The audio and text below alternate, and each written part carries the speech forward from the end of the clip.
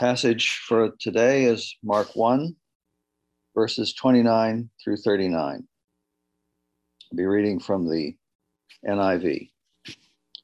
The ESV. As soon as they left the synagogue, they went with James and John to the home of Simon and Andrew. Simon's mother-in-law was in bed with a fever, and they immediately told Jesus about her. So he went to her, took her hand, and helped her up. The fever left her, and she began to wait on them. That evening after sunset, the people brought to Jesus all the sick and demon-possessed. The whole town gathered at the door, and Jesus healed many who had various diseases. He also drove out many demons, but he would not let the demons speak, because they knew who he was. Very early in the morning, while it was still dark, Jesus got up, left the house, and went off to a solitary place where he prayed. Simon and his companions went to look for him, and when they found him, they exclaimed, "Everyone is looking for you." Jesus replied, "Let us go somewhere else, to the nearby villages, so I can preach there also. That is why I have come." So he traveled throughout Galilee, preaching in their synagogues and driving out demons. The word of the Lord. Indeed. Well, first of all, let me wish all of you here a happy Mother's Day. It is nice in this very chaotic year to be reminded of the things to be grateful for those of us who have good mothers or mothers in our lives. We should make a point of saying thank you to them today. Recently, I realized that I was burning out in my job at Tewkesbury Hospital.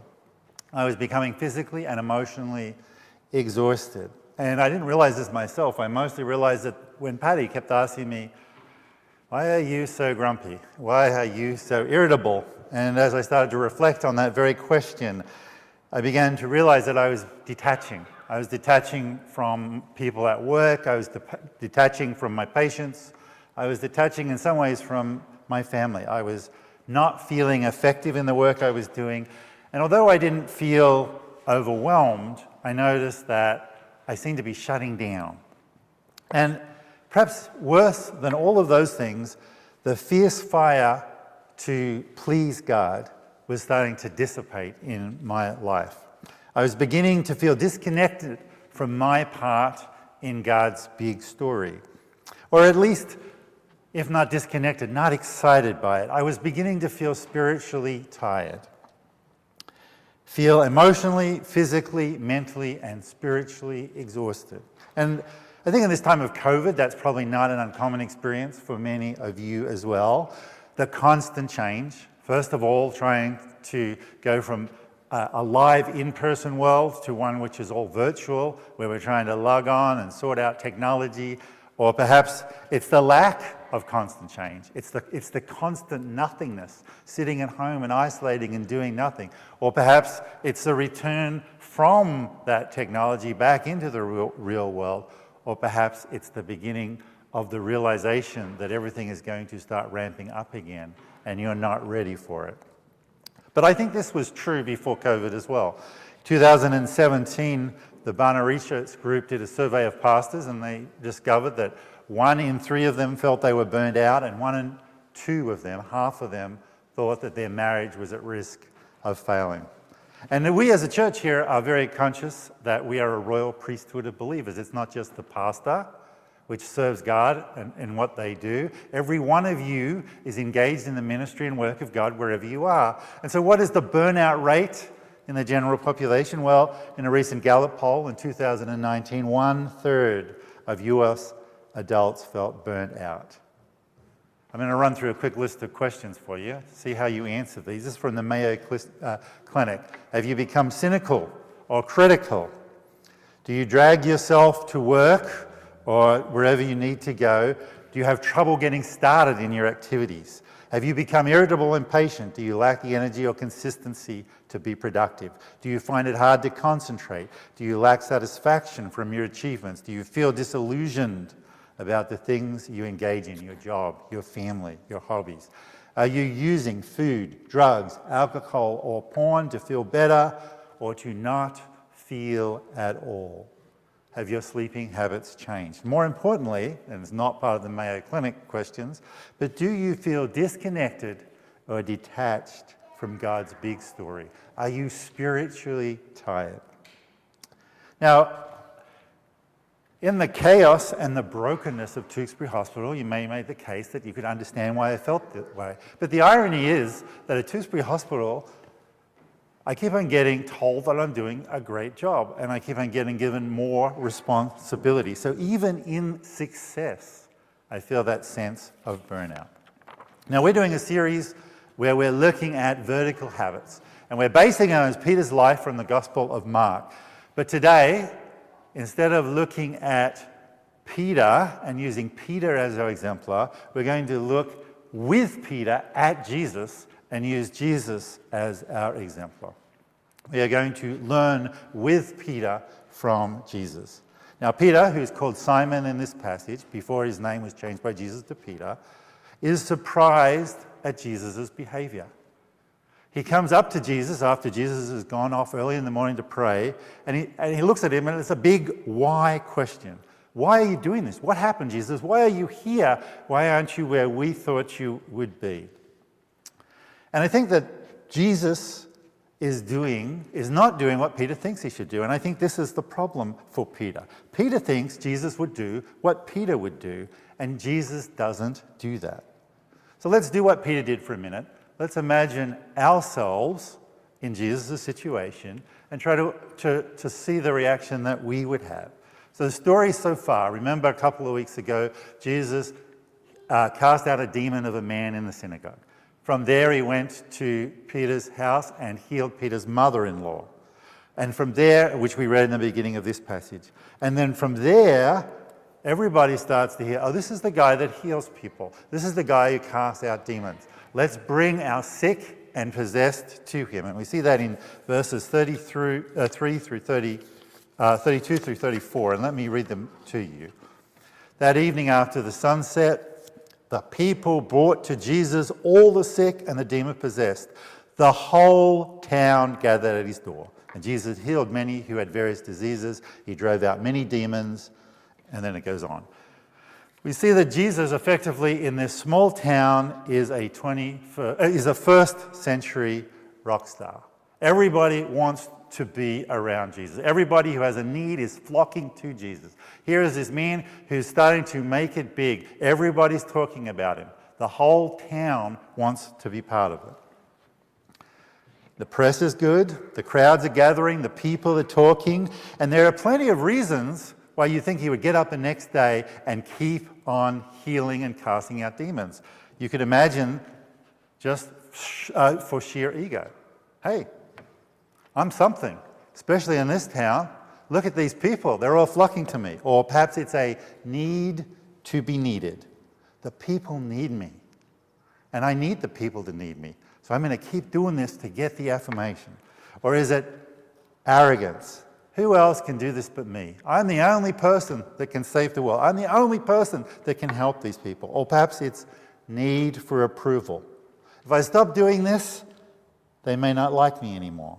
They won't like me if I stop healing and casting out demons. Or perhaps it's fear of missing out. What is this crowd going to say? What nice things about me might they be saying amongst themselves and that I won't hear? Jesus is, in a sense, a first century rock star who doesn't act like a rock star, and that surprises Peter. Now, how would you have reacted if this were you? If you were suddenly getting all this attention, all this fame, if what you were doing attracted this much praise and adoration? Even if Jesus is going to move on soon, why take a break now? He could have just kept on healing. Eat, sleep, heal. Eat, sleep, heal. Eat, sleep, heal. Build your reputation, Jesus. Go for maximum efficiency, Jesus. Get the best possible outcome, Jesus. Look for the highest return on investment, Jesus. And we see this. This is why Peter is so surprising. He gets up the next morning, and Jesus is not there. And the crowd is, and they're saying, where's that guy that was here yesterday? And Peter and the disciples go out looking for him, and they find him in verses 36 and 37. And let me read them. Simon and his companions went out to look for him, and they went and found him, and in their shop they exclaimed, "Everyone is looking for you. Why aren't you back on the high-performance track, Jesus? The show must go on, Jesus. Why aren't you getting back to where you need to be?" But Jesus doesn't buy any of that. Jesus reacts in a very strange way for people who are suddenly hitting it big, in a sense. And this is not because of entitlement. Notice that Jesus isn't lying in bed saying, "You know what, I had a big day yesterday. I did a great job. I deserve a break. Today I'm going to sleep in, going to have a leisurely breakfast, just going to..." No, he's up early and he's out praying. And it's not because he's unconcerned or detached. All the way through the Gospels we see the expression again and again and again. But Jesus had compassion. But Jesus had great compassion. But Jesus was compassionate on. Again and again and again. There's no burnout. There's no unconcerned. There's no detached. There's no entitlement here. Something else is going on in Jesus' behavior. In his prayer, Jesus has spiritually grounded himself, staying true to his calling. And we can see this in verse 38. His reply when the disciples come and interrupt him in his prayer is, "Let's go somewhere else, to the nearby villages, so I can preach there also. That is why I have come." Jesus is fully human. He gets hungry, he gets angry, he gets lonely, he gets tired, he gets sad. But coming as a human, he accepts the limitations of being human. He humbles himself. And like all humans, God does not ask Jesus to do more than he is capable of.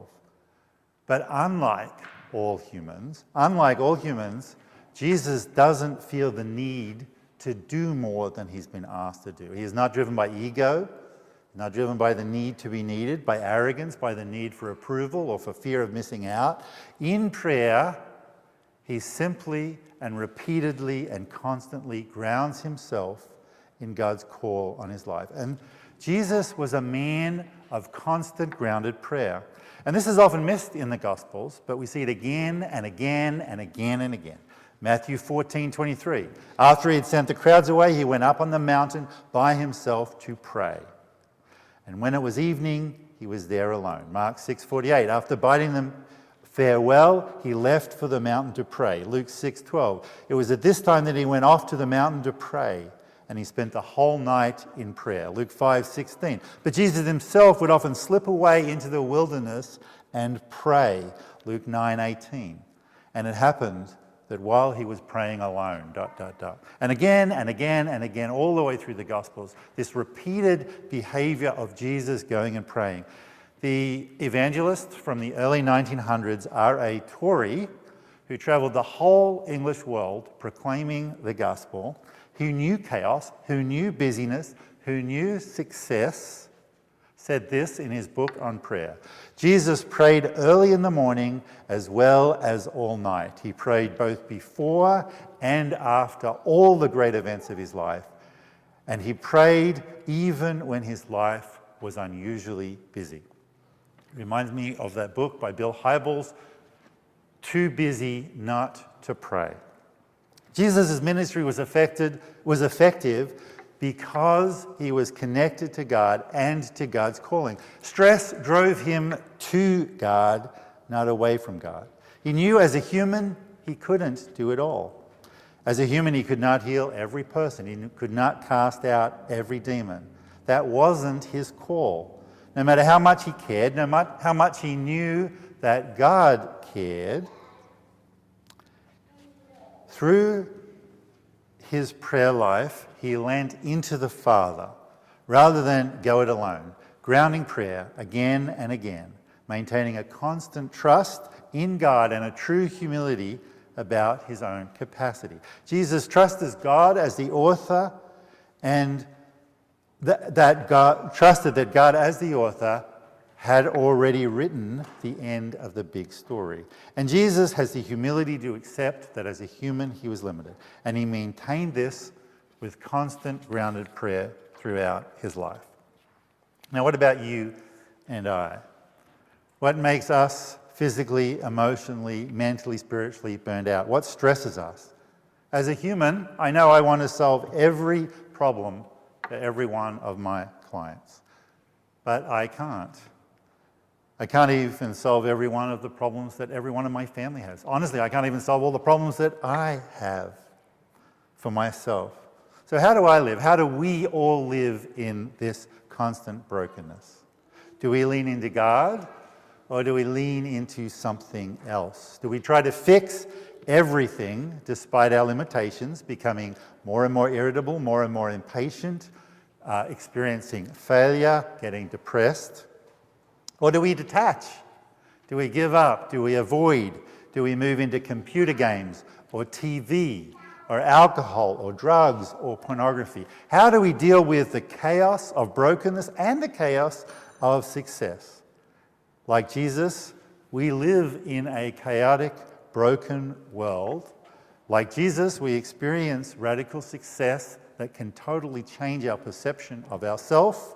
And these things are unmanageable combinations unless we trust God and humbly accept our own limitations. Now, this is easy to say in the head, right? We all know this. There's nothing new in this information. What about the heart? How do we get that into the heart? How do we get this idea that we need to trust God and accept our limitations into the heart? We need the vertical practice, the vertical habit of grounded prayer. And I'm going to give you a step through this, a series of steps, simple steps, easy to remember. And then we're going to work through it once together, because in this series we're being intentionally practical. We're trying to move away from just an intellectual understanding and move to a practical and experiential encounter with God through prayer. So the vertical habit of grounding prayer needs to be personal, not checkbox. And you need to step through 3 L's: the lament, the listen, and the love. Lament, listen, and love. Grounding prayer laments. It's good to lament about the brokenness that we encounter, that we live in. That's a connectedness to God's value system. We understand what grieves God and we let it grieve us. We are connected rather than detached. We connect to God's heart. We listen. We sit in that and we discern in Holy Spirit listening what small part God may be calling us to in that brokenness that we see. What does it mean for us in our limitedness to be faithful? This is where need meets desire meets limitation. And in that little prayer of need meets desire meets limitation, it's important for me to say that sometimes that desire is not the pressing, burning desire that we might have. Sometimes that desire is the desire that God puts on our heart. So, for example, the need to serve when we are not in COVID times in our nursery. I don't think anybody is jumping up and down to say, I want to be in the nursery, or not as many people as we need are. But that desire needs to come from that prayer of groundedness. Is there a need? Have you put that desire, is that desire on me? And what does it mean? Then the third step, so we lament, we listen, and then we love. And by love, I mean we go out and we actively do what that thing that God has put on our heart when we Holy Spirit listen. We do that in faithfulness as overflow in prayer. So it doesn't mean that we have to drive or serve with our eyes closed, praying. What it means is that work is work of overflow. That work is work of service of God. That work comes out of a heart love for God rather than something which burns us out. Now, vertical habits are disciplines. And disciplines are rhythm by invitation. Something very important for us to get into the patterns of our life. This was made so clear to me when I was at a seminar in New York City at a church out in Queens where they were talking about the discipline of Sabbath. And I listened to somebody ask this woman who practiced the Sabbath faithfully, what would your response be if I told you you couldn't have a Sabbath? And I saw the distress all over her face. She said, no, I'm rejuvenated by this. My heart and my soul is lifted up by this discipline, this invitation to the rhythm of Sabbath. And Patty and I came back from that and said, we want more of that. We need to practice that Sabbath. We need to respond to that invitation. And so rather than seeing the Sabbath as a commandment that needed to be obeyed, rather than being oppressed by it, we discovered that we were liberated by it. We saw the law not as an oppressive act, but a liberating act. And this is true of grounding prayer as well. We need to move into this as an invitation to enter into rhythm. Lament, listen, love. Now, I'd like to do this now. I'd like to practice this now. What I'm going to do is and again, remember, there's nothing wrong with checkbook prayers, but we are talking about checkbox prayers, but we are talking about what does it mean to connect with God. And I'm going to encourage you, as I lead you through this, to allow yourself in meditative prayer to move to places which are personal. So let's close your eyes and ask God, please, Lord, help us as we lament to think about the brokenness around us. Perhaps some brokenness that we see in our workplace or our marriage or friendship or parenting or with a neighbour. Help us, Father, put on our heart those things that you want us to lament about, personal things.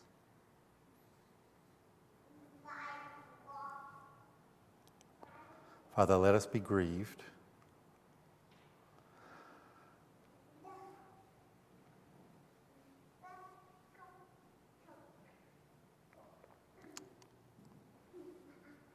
Now move into a time of listening. In those areas, in our work, our marriage, our friendship, our parenting, our neighbours. What small part, Father, what small part do you want to call me to be faithful in? Where can the need meet desire sometimes just for the kingdom, meet limitation? Is there something I can do to thank or encourage or appreciate or acknowledge or forgive or serve or be kind to?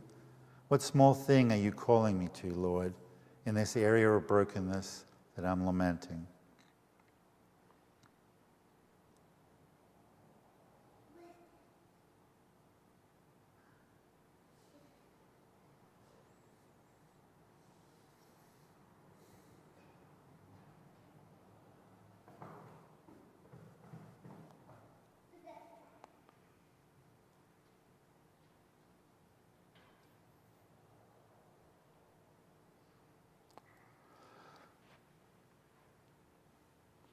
Now, you can come out of that time of meditation, and hopefully the Holy Spirit has put on your heart some small little things for you to go to do and to enter into in love, which means love being a prayer of action, being a prayer of overflow.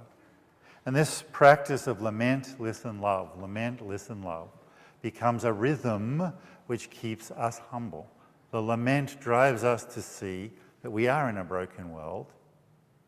The listen, we sit in a humble place, realizing that we're reliant on God, but we're invited to enter into that. And the love means we serve out of overflow. Lament, listen, love.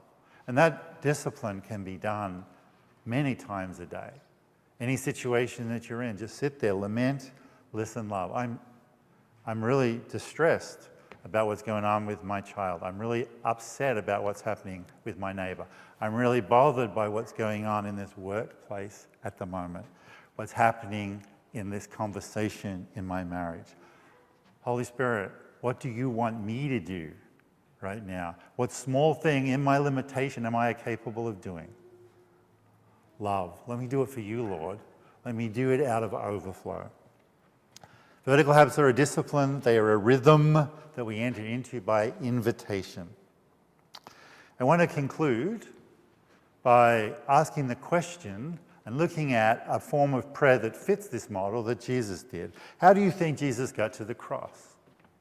Do you think he stoically jacked himself up and said, I'm going to do this? No. The road to the cross for Jesus is really epitomized in what happened at Gethsemane, the prayer of Gethsemane. And look at that, lament. Take this cup from me. What a broken mess this situation is, God. Not your will, but my will. A glimpse of the kingdom. What is it? What thing did Jesus have put before him that turned his heart towards going to the cross? And we say this every Good Friday. It was you. It was you. God, in his grace, allowed Jesus to know what it would mean for you to be reunited with the Trinitarian God, and he was willing to move forward because of that. A bigger job, perhaps, than serving in the nursery, but still not one he wanted to do, but he did for you and for me. He did because he loved the Father. He did it out of faithfulness to the Father because his heart loved like the Father's heart loved, and then he moved on in the act of love in going to the cross. The Garden of Gethsemane, lament, take this cup from me. Listen, not your will, but my will. Love. Pick up your cross and bear it in faithfulness. You cannot be faithful without burnout unless you ground your life in prayer. Let's pray. Lord God and Heavenly Father, we are not good. We are not good at personal prayers. We are not good at wrestling with you. We are not good at doing the work, really, of getting on our knees and having relationship with you. And yet, even when we describe it as work, we forget that it's invitation. We forget that it is, in fact, blessing, that it is an opportunity to move into connectedness with you. Father, help us to be people who lament, listen, and love, who integrate that practice in life. Help us, like Peter, to look to you, to see how you lived, to find the priorities that you found, to avoid spiritual burnout because we're constantly replenished by our time with you and serving not out of obligation, but out of overflow. We ask these things in Jesus' name. Amen.